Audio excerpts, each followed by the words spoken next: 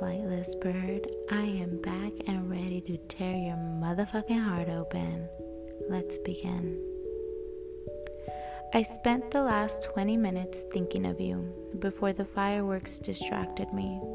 Why is it that I've held on to your memory for so long? Possibly because when you get a glimpse of the sun, you never want to lose it. Letting you go was never part of my plan. I thought I would carry you on to the next life until I met and dove into the moon. Though it didn't erase you, I was cruel to them because of you. My fault, diving into something so magical yet so impulsively. Now letting you go can only come with focusing on my healing from you.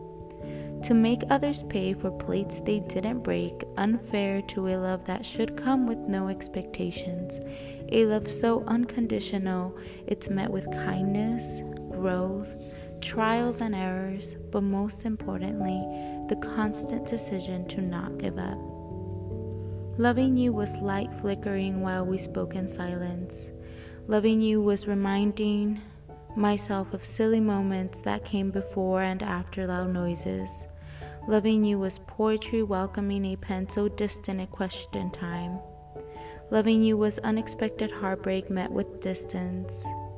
Finding me was addressing issues filled with tissues. Finding me was dancing, screaming out loud to a song with a knock at the door. Finding me was realizing that expectations bring disappointment. Finding me was a bittersweet hello with goodbye. I welcome you to a time like never before, being everything to you. Though the skies oftentimes turn blue, we've made beautiful lilac color sunsets. Doubt anyone can understand. To expect a human who can barely discover themselves to comprehend the dimensions of this love is begging the question, do you want to uncover you? Trust me, it's beautiful.